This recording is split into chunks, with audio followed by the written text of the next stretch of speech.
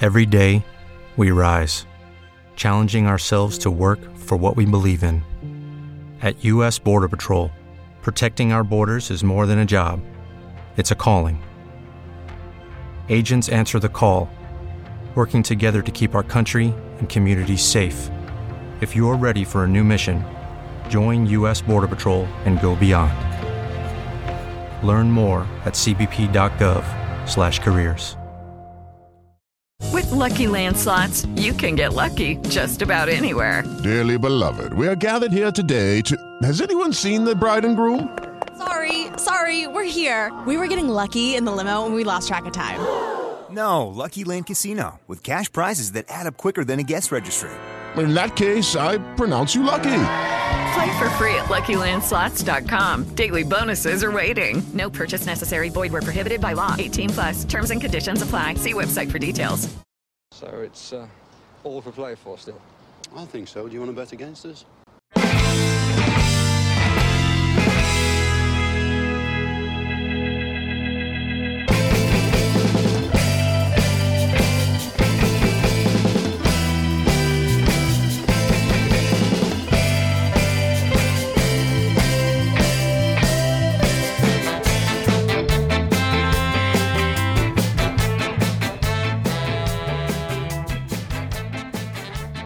Hi villains, and welcome to For the Love of Paul McGrath podcast with your host Neil Dunworth. And Paddy's back. Again, he's back from his Holly Bobs.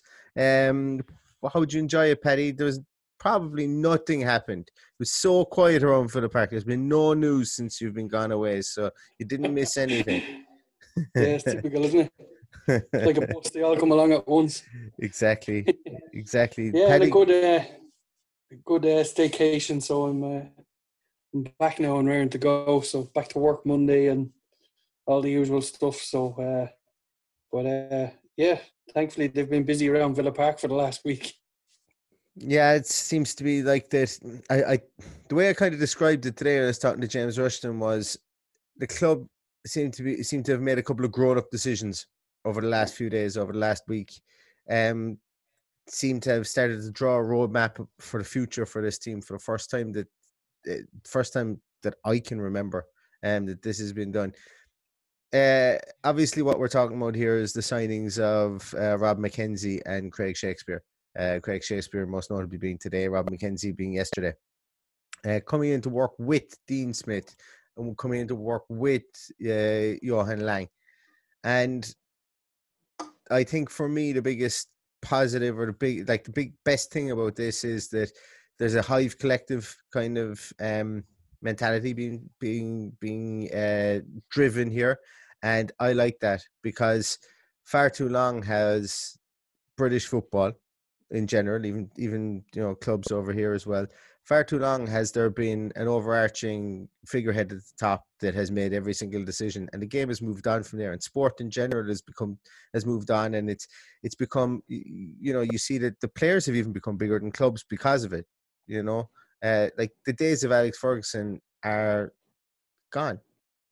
Having that one guy who just happens to be good at everything. Yeah. It definitely appears that way at the highest level anyway. And I think in the last few days we've just brought ourselves to that table. From what I can see, we all of a sudden have a very impressive coaching ticket along with the. I don't know how you describe Rob. He's literally got, for such a young man, he's got a big history behind him with, the likes of Leicester, Spurs, and lately then with Leuven in Belgium. It is Belgium, isn't it? Yeah, it is. Who would be a sister club of Leicester, and they've just been promoted this year to the what will be their Premier Division or the equivalent of. So I suppose the easy thing to do is to say who the papers latched onto the fact that he's responsible for the likes of Cambiasso signing for Leicester, Son and Alderweireld and a few others for Spurs. So if he it didn't take a mastermind to find Cambiasso. He was always a smashing player, but the other two, to unearth a player like that, almost together and 5 years later be still at the club. So, fingers crossed he can do it. He seems to go about his business in the background and seems like a very respected football person in the business. Who knows what he's doing without a doubt. So, best of luck to him, and it's great to have someone of that caliber, that's worked with a club. Obviously with Leicester, who while he was there won the Premier League, and then sure Spurs over the last few years have just been phenomenal. And best of luck. I think the biggest thing for this for me is that, and I've mentioned this on the podcast before, I think I mentioned it with regards to Johan Lang, is the joined up thinking that seems to be happening here. And I said that this is that the pitfalls that the club could fall into here, and that maybe they fell into under the time when they tried this previously with Paddy Riley, was that there wasn't any joined up thinking, that there wasn't any top down approach, there wasn't any, it was very much a case of, okay, we're going to get a group of individuals in together here and, figure it out between yourselves. There was a lack of clarity in leadership, and within the void, anything filled the void. I think here now it's pretty clear cut. I think the strategy here has been very much so that, okay, Dean Smith is a manager who's worked under a director of football, or a sporting director, a technical director, whatever you want to call it. We bring in Johan Lang to be that figurehead. Johan Lang has always worked with a head of recruitment. I can't remember his name. I think it's Frederick Leith that he worked with in Copenhagen, a kind of a head scout, head of recruitment. That's going to be Rob McKenzie. And, the structure is becoming clear, and the kind of the cogs of the wheel are becoming clear in this instance here. I saw a tweet as well recently that it was this morning that actually McKenzie and Lang have worked together as well. That McKenzie did some freelance work with FC Copenhagen. Yeah, it wasn't on the books with them or whatever, but he did some freelance work with FC Copenhagen. And there was a tweet that he actually praised the great work that they had done, the players that they brought in when they beat Celtic and knocked them out of Europe last year. The McKenzie had seen that. He had worked with them. He was praising their scouting system. He was praising their recruitment drive. So we've got people who kind of know each other from this instance. We've got people who have formed that bond and formed those bonds, should I say. So from that point of view, we have that stream of innovation within the club is going to work hand in hand together. We call it McKenzie Lang stream, and it's going to allow then Dean Smith to basically do what he does in the field. And I think that's exactly what Dean Smith wants to do. I don't think Dean Smith really wants to be bogged down and looking at 400 or 500 hours of video over the off season of prospects. I think he basically just says, right, I want to have player X, player Y, player Z. I want to have what their intangibles are. Find me players like those that can fit into my system. Yeah. But the only thing, and I've said it before, me being old school as well, as long as the decision is totally with the manager, I'm good. Mm-hmm. But it has worked badly with some clubs in the past, and hopefully, as you say, everything seems to be tied together in the way we want it. So as long as Dean Smith is working with the players that he picks and he can stand over them, then happy days. I think also as well that we have to acknowledge the fact that yes, Johan Lang might have got his man or his ally or his general in on that side with Rob McKenzie. We're also here to talk about Craig Shakespeare, and we'll overlap between the two and flip-flop between, I suppose, the two appointments as the podcast goes on. Shakespeare joins Aston Villa. He's been a very successful assistant coach. He's worked with Sam Allardyce under England. He's worked with Nigel Pearson. He's worked with. He's been with Hull. He's been with Watford. He was caretaker of Baggies for a couple of games. But most notably, he worked under Ranieri when Leicester did the unthinkable and won the league. What I like about this is, well, two things I like about it really is that Rob McKenzie and Shakespeare were at Leicester at the same time. They know each other. They're probably familiar with each other in one way, shape, or form. They're coming into a structure that's being built that they were probably familiar with that they had at Leicester previously. But for me, and I mentioned this on, I can't remember who I was speaking to when I think it might have been James Endicott who mentioned this, that Villa's backroom team are made up of 3 defenders, essentially. 3 defensive-minded people with O'Keefe, Terry, and Smith. And in comes Craig Shakespeare now, and he's a bit more of an attacking-minded voice in the room. And it's interesting that he comes in as second in command. Now, he's interesting in the way that it kind of bunks John Terry down, who it's been said. Or maybe it doesn't. You know, you can have as many assistants as you like, but I suppose, yeah. What if they announced him as head assistant coach? Is it? I haven't a clue. Yeah, that was exactly what they. See what way the hierarchy looks now, but they seem to be, you know, they seem to be all on the same level from what I can gather and what reading between the lines. He's obviously a really good appointment. I remember him playing because I remember him being a bloody tough guy. And the kind of guy you wouldn't want to be marking because he'd be constantly in your face and roaring at you. That's my outstanding memory of him. You know, he wouldn't have played for, I suppose, the Baggies and Sheffield Wednesday being the biggest of clubs that he played for. But he obviously is very well thought of. I actually remember how devastated the Leicester players were when he was let go as a head coach. I got the impression they felt it was going the right way, but you know, it's a results business and it needed to be done a bit quicker. But you know, to be so highly thought of, to be assistant manager in the Premier League of, you know, Everton, Leicester, Watford, and now Aston Villa, along with working with Sam Allardyce, albeit for a short period of time with England, you know, his credentials are there. And I have to say, when I got a little bit of a shake of excitement when I heard it today, because it just seems that everything is all pieced together now, and all we need to do is build a team. So the next 3 to 4 weeks are going to be really, really interesting to see who goes out, who comes in, who we sign, and what we can do to improve things on the pitch, because everything off the pitch seems to be in place.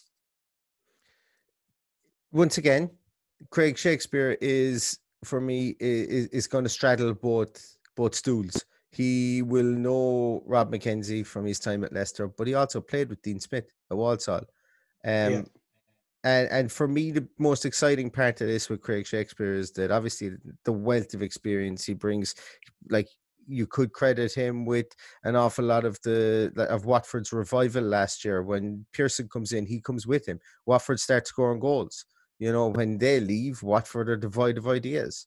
You know, they don't really, they don't start to click at all. An interesting statistic with him, he's the first Premier League manager ever to achieve 3 goals per game in his first 3 matches in charge, you know, when he took over Leicester. So he scores goals. That to me means that he's he's got an attacking mind about him. And that's good. That is good because, you know, it's something that we need to do. We need to freshen up the ideas up there. And with Jack Grealish up there at the moment, we're like, sprinkle your dust, Jack, and see what happens. But, you know, to have that kind of a set of eyes with a bit more of attacking intent up there is going to be, from my view, invaluable. And not only is it invaluable, it's the stature of the assistant manager, the stature of the 2 or 3 appointments that we've made they're dragging the name of Aston Villa upwards, you know, and by God, the club needs it, because the world moves so fast at the moment that 1 or 2 or 3 years in the championship that we've had, along with a year of struggle, and maybe even like the Sheffield United ghost goal, all this kind of stuff is almost negative against Aston Villa, and to drag us back up there. Like, no one cares about what you did 20 years ago. No one cares about the fact that, yes, this is the first time we were ever relegated from the Premier League. To start getting these darlings of teams that have performed well previously and bringing them into the club and showing that we are making those quote unquote grown up decisions to better the future of this club is for me fantastic. And look, I know that the media, I mean, damn all when it comes to wins and losses and on the actual field. But sometimes it's nice to get that good press. It's nice to get that good feeling around the club. It's nice to have people talking about you and going, well, they seem to be doing things right. They're an intelligent bunch of guys, because much now as players like to say they don't read the newspapers. They must do. And if the newspaper has a set in you, it's going to affect the club as a whole. So I'd much prefer to be hiring Craig Shakespeare, hiring a Rob McKenzie, than to be like Arsenal, letting go of 55 staff, when the players 100%. Have already said they'd take a pay cut, so these things are they're cool. They're nice. They're good for the karma and for the aura of the club, but they're also good on the field for the club as well. And I think that when we see one or two signings announced, like the feel good factor will go through the roof, I think, about Aston Villa. Yeah, but this is the $6 million question is now who we bring in and who we use to make this work. Say everything's done behind the scenes, and obviously you've got the worry now of getting the right mix of players onto the pitch. We've been linked with certain players over the last few days. I even heard that one player in particular hadn't gone on holidays because he was hanging around waiting on this deal to be done. But that just shows that there are people there that really want to play for Aston Villa, should that be true. So let's see what happens from here. I'm sure that we have, there's already players in the pipeline that these guys are thinking of already, and they've all come together with these ideas over the last, what are we, 2 weeks out now since finish? Yeah, more or less, yeah. So that's a long time in football, and as you see, even the last 2 days is a long time in football, and the changes positive changes that we've made, and it's all good. But a few funny links today, the likes of Lazio sniffing around Wesley, which I thought was a strange one. Really? Considering he's not fully fit, so the obligatory Turkey seemed to be after all our players, all the Turkish teams. Yeah, originated in Turkey again. Yeah, and then like what blows my mind is that it's like 14 million, and you're going, guys, he's scored 6 goals in the perceived best league in the whole world. So why the hell are we taking him? Why are we letting him go for? Are we taking a hit? Yeah, it's like 33% less than what we paid for him. If they said that they're willing to come in and pay 22 million, what Villa paid for him, I'd go, right, this one might have legs. Yeah. But then when they say 30 million, I'm not even sure that would be the case. I think you go back to Paddy Riley's time, and the likes of the time under Lambert, when we sold, what do they call them, the 3 J's, the 3 Jordans. Yeah. Went on to be better players than we gave them credit for. I don't think we want to be putting ourselves in that position anymore. I think the likes of Wesley, Samatta, the guys that we paid the money for, will be given an opportunity to go and prove themselves. To what extent that will be, whether they will sign strikers, wingers, we don't know. Mm-hmm. But I can't see us rushing into selling players, especially when we don't need to. Now, obviously, if a ridiculous, if you're saying maybe 30 million for Wesley, we go, hang on a minute. Yeah. We might be considering it. But I honestly can't. I think from a club's point of view, we need to give them the chance to shine. Oh, absolutely. I the more I'm seeing the way that the backroom team is being structured here, the more I'm thinking that we're not going to see any of our big names go out the door. Because, like, as much and all as people say, oh, yeah, that's well and good, but Craig Shakespeare can't put the ball in the back of the net. Yes, that is 100% correct. And, like, that's a stupid statement, because it's a rhetorical question. We all know that he can't do that. But it's like the investment in Jack Grealish, the investment in John McGinn, the investment in Tyrone Mings. We are going to make investment on the field. We are going to make 3 or 4 signings in this team. But giving them the respect of surrounding them with some of the best coaches, or highly thought of coaches, or coaches with fresh, good ideas, or respected coaches, or coaches that can stand in a room and say, what Premier League medal have you won? What have you done in the Premier League? Yeah. I've done it. I've shown you how to do it. I turned around Watford's fortunes. I've turned around, I worked with Everton. I worked with England. Have you ever played for England, Jack? Have you ever played for, Tyrone? You've played for England once or twice. You want longevity in England? I know what it takes to get to play for England. I'm not saying he's going to be a Billy Big Bollocks when he gets in there, but, even though he's only assistant coach, I'm sure all these players know exactly. They've all been on the phone. They've rang up. Like Grealish is probably over in Ibiza now, going to James Maddison. Hi, what's this guy like? Is Absolutely. And Maddison is probably, can't remember. But I jest because I don't want to get into that Maddison Grealish thing. But these guys are all calling around, and like I wouldn't underestimate the kind of these backroom team moves and stuff like that. These are going to be. I wouldn't be surprised if this is a bigger plan that's been floated out to these players in a case of like, yes, we will be making on the field stuff, but we're structuring this club in a way to succeed. So we've given you a 5-year deal. Don't back out of it now because good things are coming. We're going to put that structure in to help you, and we're going to get those players in to help you as well. So there is an element of respect that players will have for this when you have this so-and-so grown-up thought process within a club and a professional approach to the club. Like, Paddy, I'm sure you can remember a time when, I can certainly remember a time when I was playing GA and we would have, we'd obviously have managers and stuff like that. And I can remember one specific time when I felt that it was the first time that I ever felt that, right, things are going the right way and things are there's that small bit extra 10% being invested in me. And it mightn't have been, but I just remember feeling that the club were on the right way. There's a good bit of thought process going in here. We're training maybe that extra day a week. We're doing something different.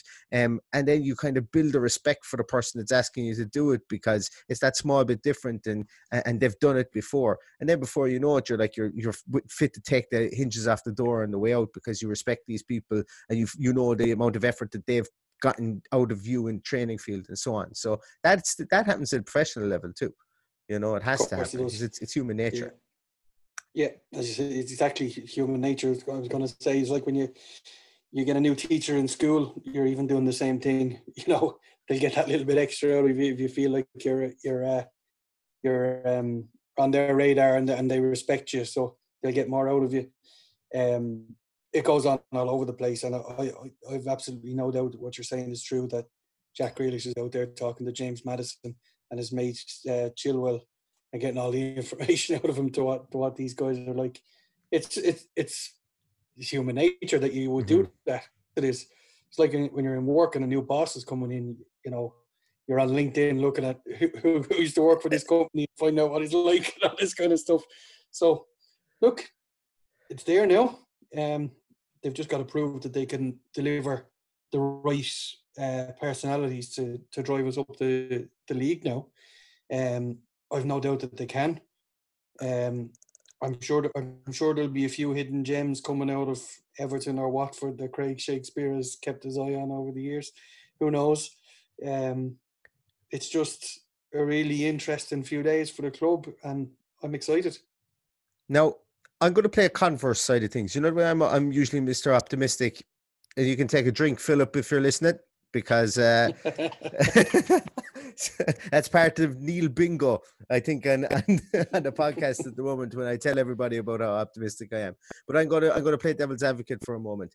And you will see people on social media and you will see the question asked, well, if they're so good, why aren't they still at Leicester? And look, you have to turn around and say it's a valid point, I suppose. I can understand why Shakespeare isn't there because he was given the job on a 3-year deal and then things weren't going his way as the head man, so they pulled the job from him. Now, he'd beaten Liverpool 3-1 and he didn't do exactly too badly in the first year, but the second year then they basically staved off relegation. But with McKenzie, I haven't looked into it too much, but obviously he did some stellar work at Leicester. And was it after Leicester that he moved on to Spurs? And why did he move on to Spurs? Like, I know we don't have the full background story of that, but I suppose that is a question that you would have to ask. Why didn't Leicester want to keep him? I know that scouts do chop and change and move around. And look, to be honest with you, I suppose if you could turn around the fortunes of Spurs, even though if you've gotten Leicester to win the championship and then you move to Spurs and then you get Spurs, firing as well. You never know what was, whether it's financial or the prospects of going there and working under, perceived, continental managers that are just fantastic and trying to learn something new. You don't know what people's motivations are for moving. With regard to Shakespeare, not working out, some people aren't cut out to be managers, but are fantastic, assistants and coaches, and like most of the influential people I worked with through playing sports in my life were the guys in the background that gave you that little, G up or told you what you were doing wrong. It wasn't always the manager, so there's 110 ways of looking at it, but the only way I'm looking at it is with complete positivity now, because I think the setup is spot on. I think we've got possibly, if you look at the results that Dean was getting out of a pretty ordinary Brentford team playing decent football, to bring in the likes of John Terry and now Craig Shakespeare. I know there's a bit of a worry that that's the end of John Terry. I know there's a lot of people wishing it was the end of John Terry. I honestly don't see it. I think from what they're saying, he will be part of it as well. And I could see John Terry being excited to work with Shakespeare as well, because there's so much to learn from everybody. Like in all walks of life, in as I said, going back to when you're in school working together, everybody learns off each other. But especially in a sporting background, you do learn from the people around you. So I'm sure John Terry would want to stick around. I don't think he would see it as someone coming in, stepping on his toes, considering they're completely different types of players and more than likely completely different types of coaches. Rob McKenzie, I happened to find a little piece on him there. So it's interesting that we've mentioned all the links, and there's one link between almost everybody at the moment, and it's Nigel Pearson, because Rob McKenzie was with Leicester, and he joins Leicester in 2000. I think it's in 2009. He comes in. He was a first team analysis, and he became the head of technical recruiting in 2011 under Nigel Pearson. So Nigel Pearson was with Leicester 2011 2015, and he left in 2015. Did McKenzie, and he followed Pearson to Derby County, and worked there for a short period of time, and then he was out of the game for 6 months, and then lo and behold, Nigel Pearson rocks up Leuven in 2017 2019 and gives his mate McKenzie a shout in 2018 to come in to work with Leuven. And then obviously Pearson gets the chop at Leuven and takes over Watford at the end of in December, and then the rest is history, I suppose, from there. So it's really interesting that Craig Shakespeare played at Sheffield Wednesday with Nigel Pearson. And he's actually said that Nigel Pearson was the best captain that he ever had. He said he was the most fearless captain that he ever had, and he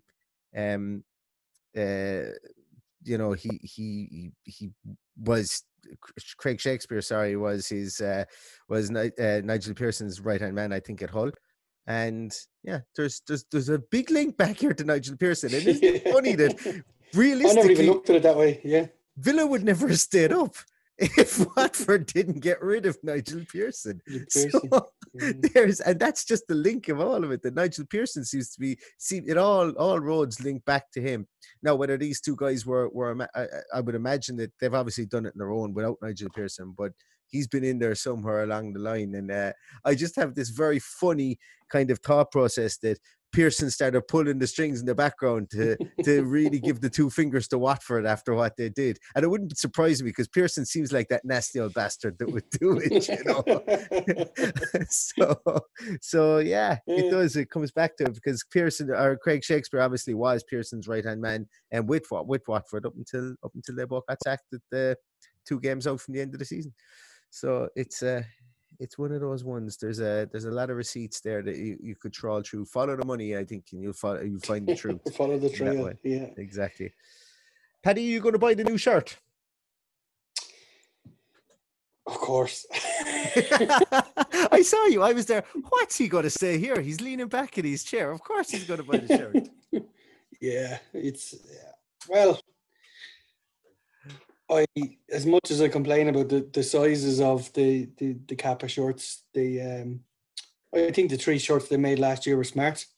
I like the new short. I like the new sponsor. I think they can do a whole lot with it without having to have a gaudy looking color on the front of it. So yeah, I'm happy enough with the choice. A few funny ones been floated around for away kit and alternative kit. I know there's a particular beigey looking one that you're particularly fond of, Neil.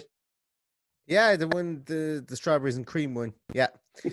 But you know, like whatever about a dark color jersey, and I know that like there is, you know, the dark color jersey would be nice because it'd be flatter, you'd be slimming on the old belly. You can't get away with the beige one if it's going to be Kappa sizes. You're going to see every roll and every hump and lump, I think, and the belly button will be very very prominent in that one. But I suppose, just as I say, double size up, you'll be fine. Just double size up. They've changed the name of the fit to stadium fit. I think they have one. Combat stadium fit. Be interesting to see because, like I know last year I didn't buy one until I went and tried one on at Villa Park. You can't try anything on anymore. No, yeah, unless you bring a load of wipes with you or something. I might just have to take a punt and order online, but we'll see over the next. Because no doubt that one of the other 2 kits will come out and they'll go, oh, I prefer that one, and I'll end up buying the 3 of them over the course of the year, like I always do. Yeah, I love the training gear. That kind of reddish, that kind of red currant training top, or that zip up top. I fucking love it. I love it. I love it. I love it. And I'm trying my best. I haven't bought it yet, and the reason I haven't bought it yet is because I know that if I buy the zip up top, I'm going to want the training. I'm going to want the crew neck. I'm going to want the t-shirt. I just think they're ultimate. I love the color. It just looks fantastic. I know it's not a claret Villa color. It's probably even off color, you know, for that. But I think it just looks so sleek. There's no need to have an unbelievably fancy design for anything. I've just become such a traditionalist, and that strawberry and cream jersey reminds me of the old Patrick Berger.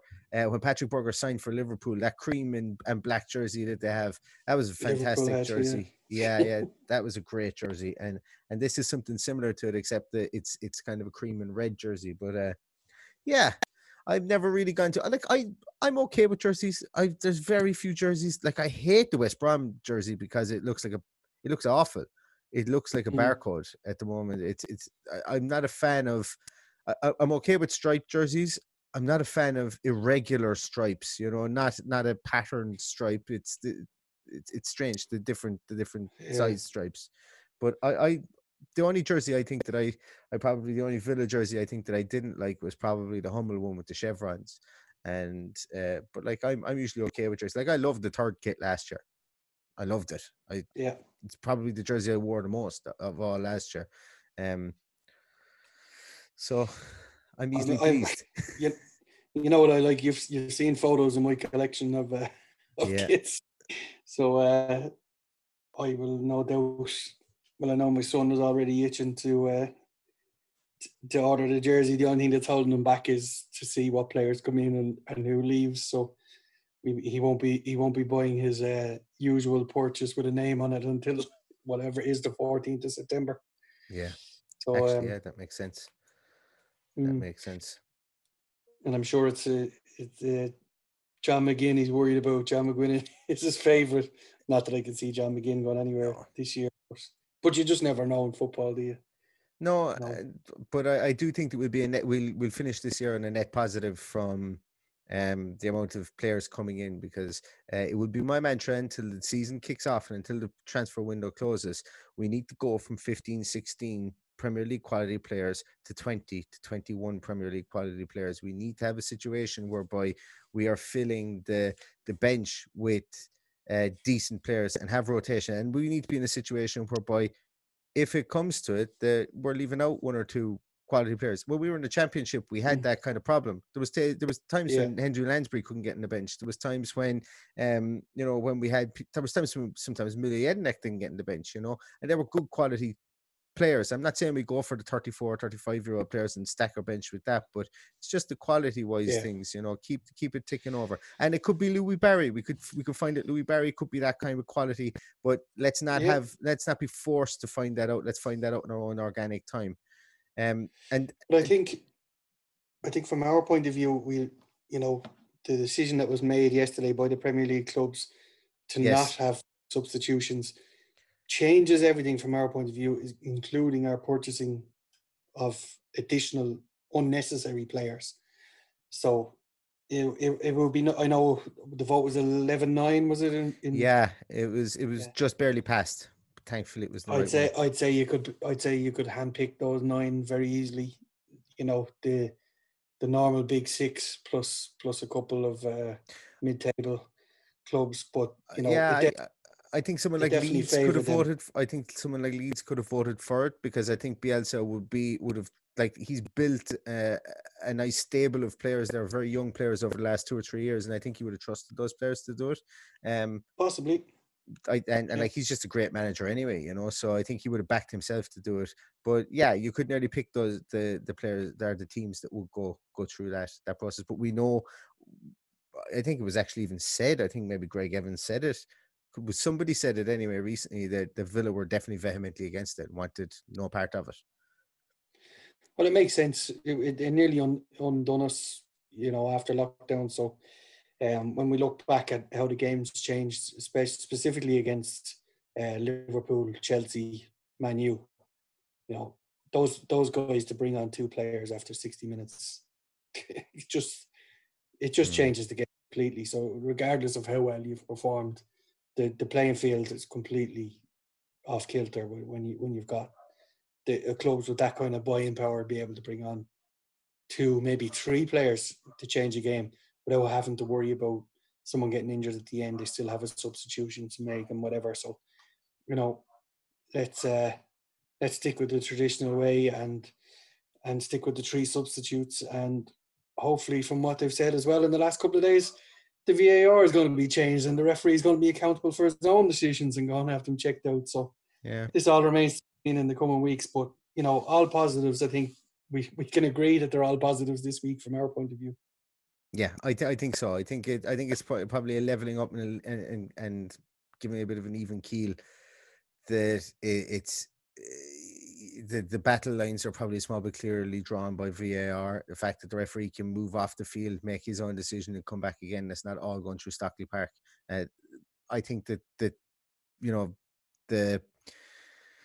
the players wanted it, the teams wanted that, the fans wanted that. They wanted a bit more accountability from the ref as opposed to less accountability from the ref.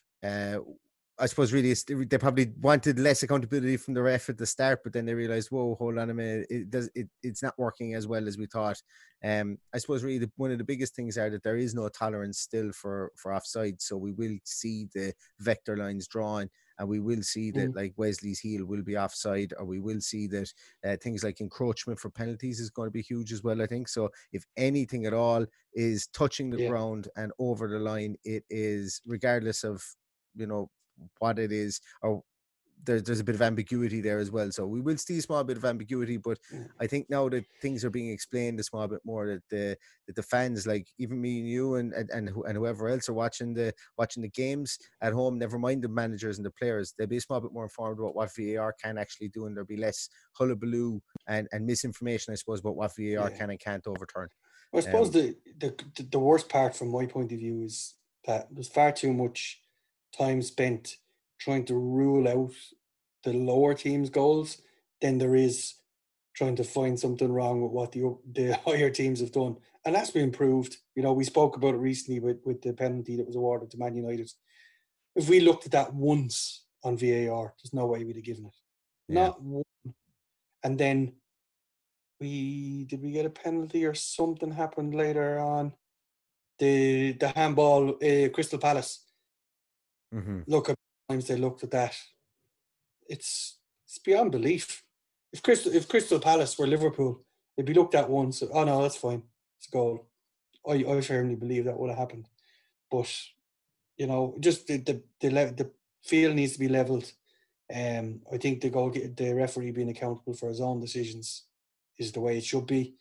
And if there is someone in Stockley Park drawing lines, draw the lines. Draw the lines for everybody and take the same amount of time for everybody. And let's keep it fair play, because that's the way it should be. Yeah, yeah.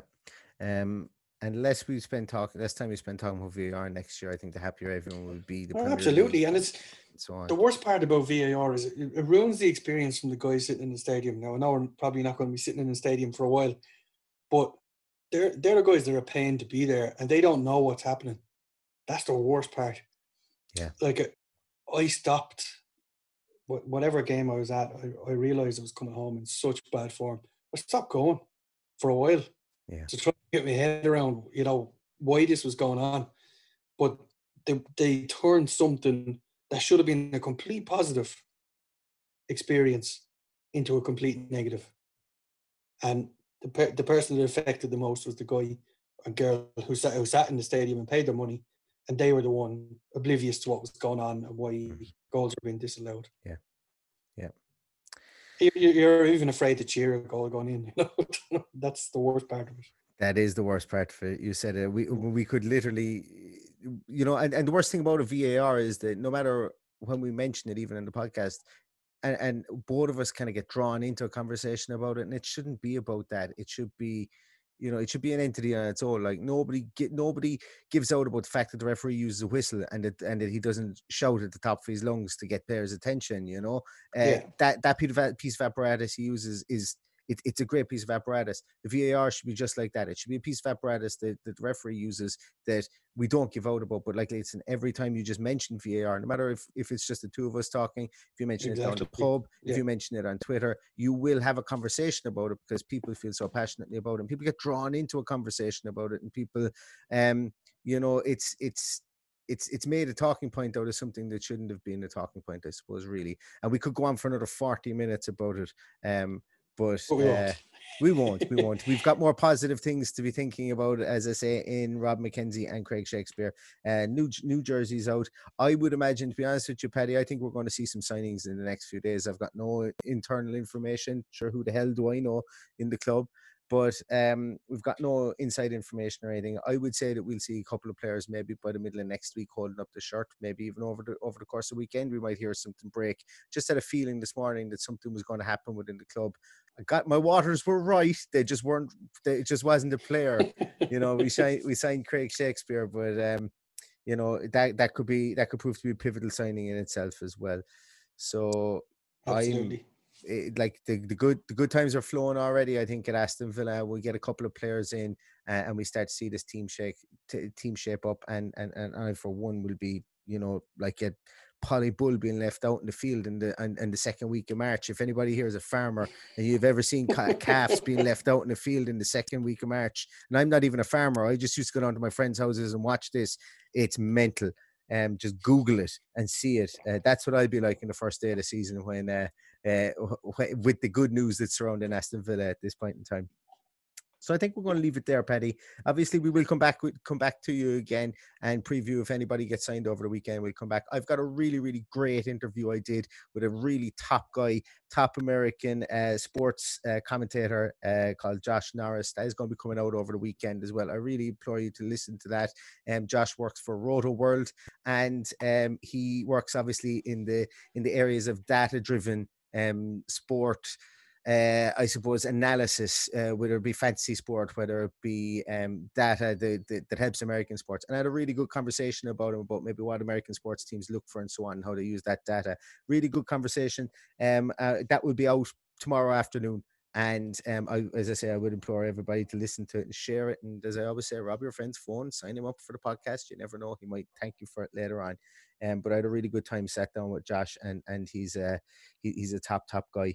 Not that you're not a top guy, Paddy, as well, but you are. I've missed you while you've been on holidays. I really have. Oh, thanks, Neil. I missed you too. Yeah, it's all right. I still gave out about Roy Keane while you were gone, so it was the kind of space-time continuum stayed in place, but we didn't bring him up. I nearly didn't bring him up. Drink, Philip. You have to drink. I mentioned Roy Keane. Sorry, I nearly got away without doing it. So guys, that's going to do it for today. As I say, you can follow Paddy on @VillaPaddy. You can follow me on Love McGrath Pod. You can find us, as I say, on any podcast platform. We've got another full slate for next week. Some exciting podcasts coming out next week, regardless of signings. I'm just going to thank everybody again. The love and outreach that you guys have given us over the last couple of weeks has been nothing short of amazing. The numbers are eye-wateringly good. Like for two guys sitting down here in Dublin, Jesus, I was going to say Dublin and Limerick, but neither of us are in Dublin or Limerick. Both of us you probably want to be in Dublin and I want to be in Limerick, but neither of us are in those respective places. Two fellas in Ireland, as I say, it's really heartwarming to see the great messages that come in. So I do thank you all from the bottom of my heart. No games this weekend. I'm going to be stuck into the snooker championship over the weekend. I bloody love the World Snooker Championship and various other games. I'll be doing some commentary and some GAA games as well, and on my local hurling teams games on Facebook Live. So I won't be able to shut up for that either. But no Villa-related stuff. No Villa-related stuff this weekend, but as I said, we will come to you with anything that does drop over the weekend, whether it's a 5-10 minute podcast. And as I say, the excitement is real, so you won't be hearing any less of us over the next few weeks. And all that's really left to say until we come back to you again, guys, is up to Villa. Up to Villa.